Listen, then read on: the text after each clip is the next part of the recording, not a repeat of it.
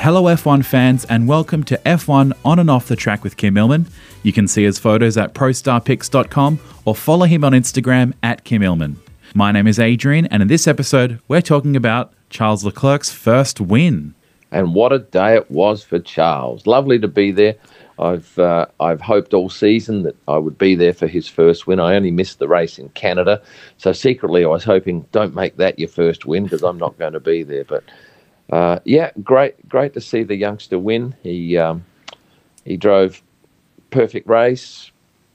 Just exciting times. In fact, after the race, I spent probably 90 minutes following him from Parc Fermé out the back to the interview pen, back up to the media conference, back of the Ferrari garage where he did another couple of media things, and then out the front to do a celebration. Now, the interesting thing is Ferrari don't typically do celebrations when their team wins.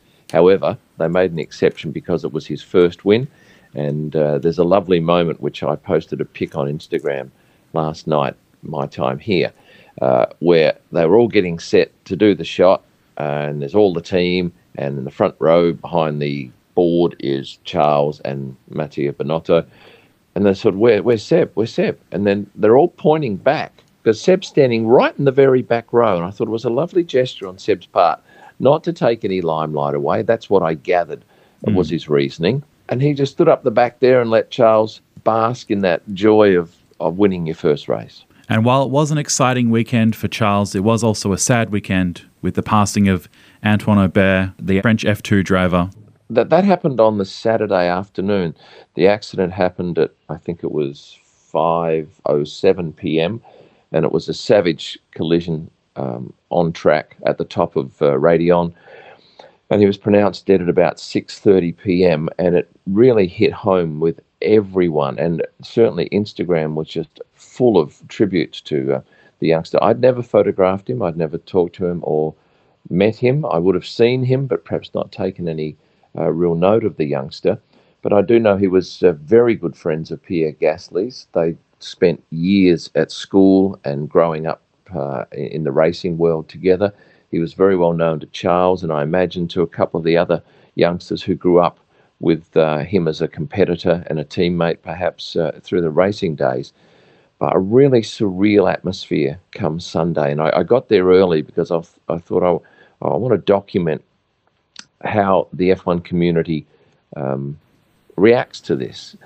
And I got there early. People were somber, a lot of people talking about it, and I went for a walk up in the public area to see if I could get down into the area where the crash happened, because when I was coming back on Saturday night, I drove across the track in the media bus, and you could see, this was probably about 7 p.m, still all of the rescue vehicles with their lights flashing up there, and I believe they were there for a heck of a long time. Obviously it was required for the coroner and all the investigations. But when I went up on early on Sunday morning, I noticed that there were all these emergency vehicles filing past in 2x2 formation. And then I realised that it was a tribute to Anthoine. And they all stopped just about the spot where the collision happened. And I took a couple of pictures of that. They weren't great pictures, but when I posted them on social media, just mentioning that this was one of the early tributes in the morning, it was really well appreciated, and it was one of my biggest posts. So people were crying out for information on what was happening. How was the F1, F2 and F3 community handling this? And then, of course, later in the day, before the F3 race, there was a minute's silence out on the grid. And that was heart-wrenching. And there were many people in tears. And I can't believe that Anthoine's mother and brother were there. It was a show of love for them. They stood amongst all of the probably 200 odd people on the track, and then afterwards a lot of the drivers, the young drivers, came up and hugged his mother, and it was hard not to have tears in your eyes. Certainly a lot of the drivers and officials were teary, and it was the same shooting from the other side of the camera. You see something that I hope I never see again, and I wouldn't have thought I would have ever seen it. So, yeah, an amazing day. And then there was another minute's silence before the race, and when Charles won, he looked to the sky when he got out of the car, pointed up there. I guess that's probably not only for Anthoine, but for his father, who passed away earlier this year. And was it early this year or last year? I think it was last year. And then also his good friend Jules Bianchi. So a really amazing day to be at the Belgian Grand Prix. Moving to talk more about the race, I believe it's no longer possible to shoot from behind the barriers at Eau Rouge. Well, no, I thought that was the case, but it is possible, but you have to be locked in there for the entire session. Previously, you could enter through a gate and be safe when you walk to this bottom of the corner and shoot through the railing or above the railing, because they come past at such a frighteningly fast speed and they're very close to you. You can actually get in there, but you have to stay the whole session, and it pretty much resigns you to a couple of shots. So I didn't even bother going down there. I didn't want to spend a whole session there, but there were a few people who put in the hard yards and did that, and they were richly rewarded with some great shots. Now, speaking of great shots, there was also an excellent one you got of Vettel and Leclerc. Oh, yeah, I'm struggling to think. That was Thursday morning. Yes. And the drivers had all returned from their summer break, and I'd seen Charles and took a couple of shots of him and asked him a question or two about something I needed an answer on. Then he went up into the engineering motorhome. Seb, I saw on a bike, come around and stop at the back of the Ferrari garage. So I went and shot him, and he's always pretty relaxed. He'll hang around for 5 and 6 minutes talking to people, and you just walk around 3 or 4 meters away and just shoot away quietly.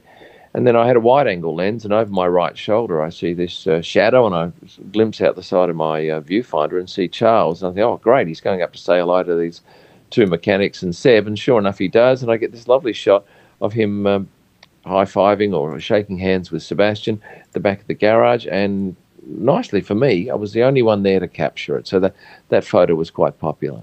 There were also rumours throughout the weekend that Kimi Räikkönen might not have been racing. Can you tell us more about this? Yeah, that was mainly Thursday afternoon, Friday morning. And it was Thursday afternoon because I went to the press interview at Thursday afternoon out the front of the garage, and I heard the press officer say to one of the journalists that is nonsense. He'll be racing. He had I think an injury to a leg, which may have affected his ability to brake, because apparently you need quite a little bit of pressure on your left foot for braking, because they brake with their left and accelerate with their right. He raced. He didn't have a very good race on Sunday because he got cleaned up by Max Verstappen at turn 1, and that pretty much put paid to any chance he had of doing well. I think he finished, but it was certainly was second last, I think, of all the finishes.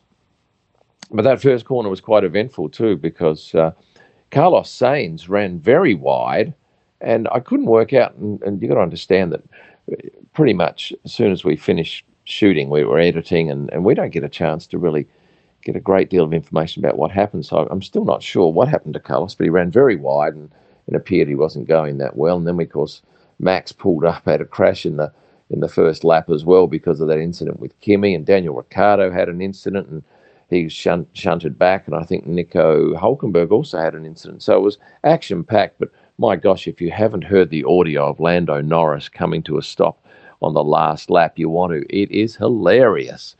Poor guy, he's in 5th position. He's thinking, great, I'm going to have my best ever finish.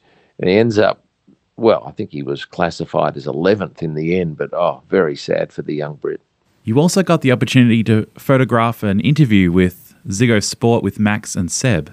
Yeah, that was lovely because you don't often see those two together in a relaxed setting, and there weren't many people around, maybe 20 people. If that had been done on a Sunday, you wouldn't have been able to get anywhere near it. But it was lovely to watch them interact, and I think in the end the two hosts of the Dutch TV show ended up just giving up and saying, you take it over on your own. And they gave a microphone to each of the drivers, and they did their own little mini show on Dutch television.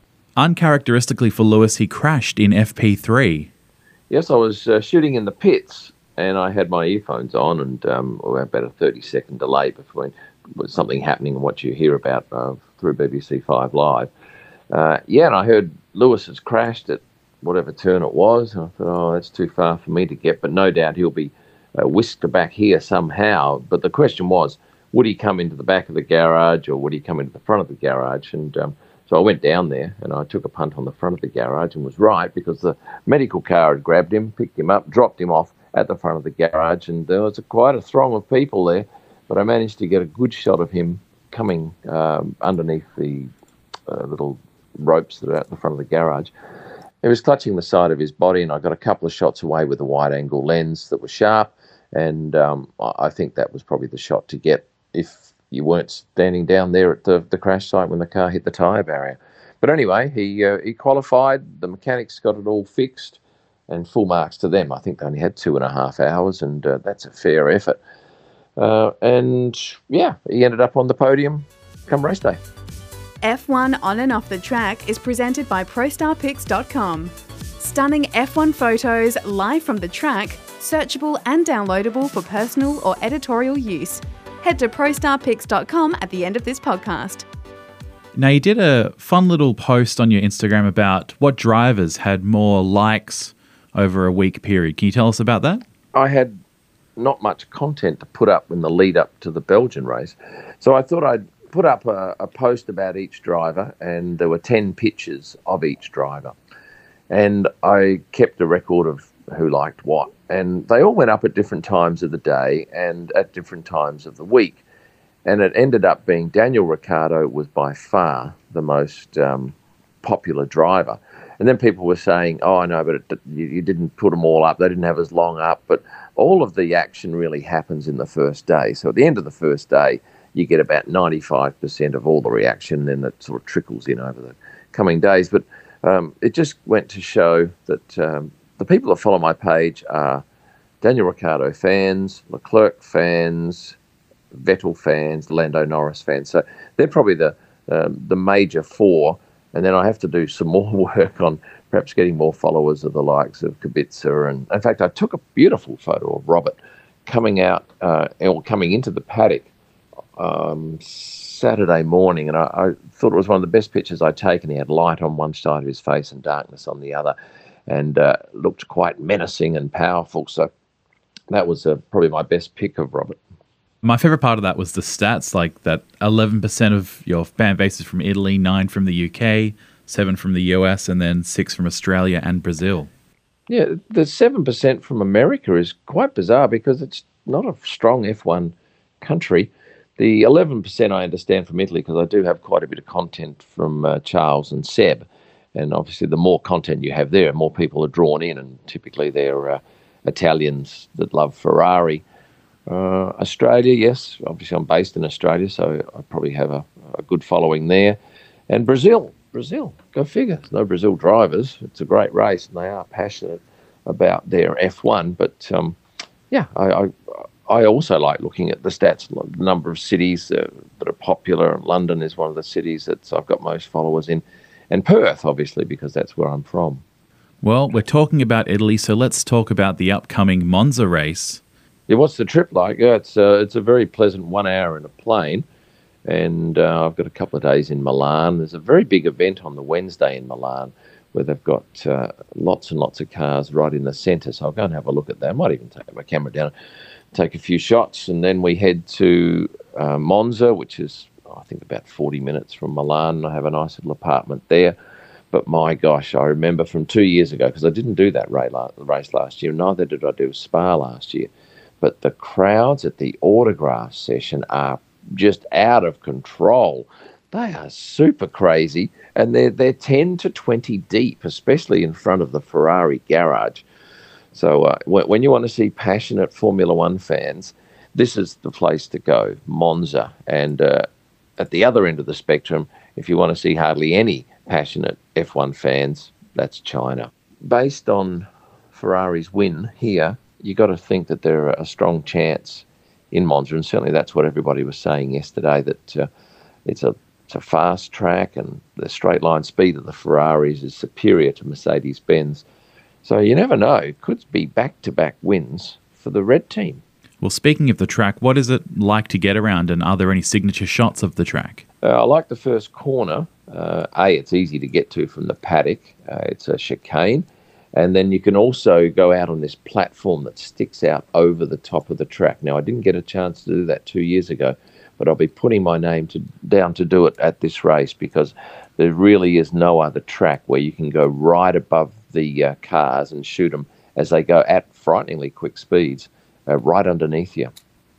There's also a nice little exit from one side of the paddock to get out to the other chicane on the other side. So I tend not to go to the far reaches of the track because it's just a heck of a long walk, and I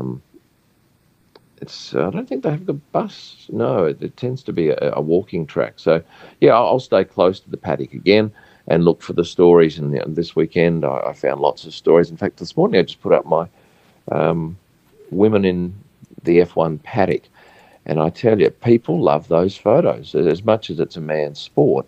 I think they're all interested in the women of the sport, and some of them that I feature are working, others are girlfriends of drivers, some are just guests, but I do actively look for various shots of women in the paddock, and I came across one lady who was immaculately dressed, and I stopped her for a photo, and then I had a quick chat with her afterwards. She's from Melbourne girl, and I don't often meet too many Aussies in the paddock. So there you go. That's Monza coming up. Well, thank you very much for your time today, Kim. I hope you enjoy Monza. I shall enjoy Monza, and I really enjoy it when people send me photos. It was funny on the weekend. I was shooting down in the moat next to the track, and occasionally when there's a lull, I'll get my phone out and just see what's happening. And I've noticed that two people actually throughout the weekend in similar situations have sent me pics and said, "Is that you down there?" And I think that's so funny because up until probably about 6 months ago, I'd never really had that much interaction with people via social media because I didn't really place much importance on it. But it's always appreciated when people send me that sort of stuff, or even say hello at the track. It's a real buzz. And I had my wife shooting with me this weekend, and I think somebody even, in fact, I know 2 people sent me photos of her, and who is this woman? Why is she carrying your camera? Because it's got my Kim Illman logo all across the lens, and they've picked that out. To see any of the photos we've talked about today, head over to prostarpics.com or kimillman.com. You can also stay updated by following Kim on Instagram @KimIllman. If you like what you heard today, please give us a review and remember to hit subscribe to stay posted for our next episode. Thank you very much for listening, and we'll see you on and off the track. F1 On and Off the Track was presented by prostarpics.com. Stunning F1 photos live from the track, searchable and downloadable for personal or editorial use. prostarpics.com. Head there now.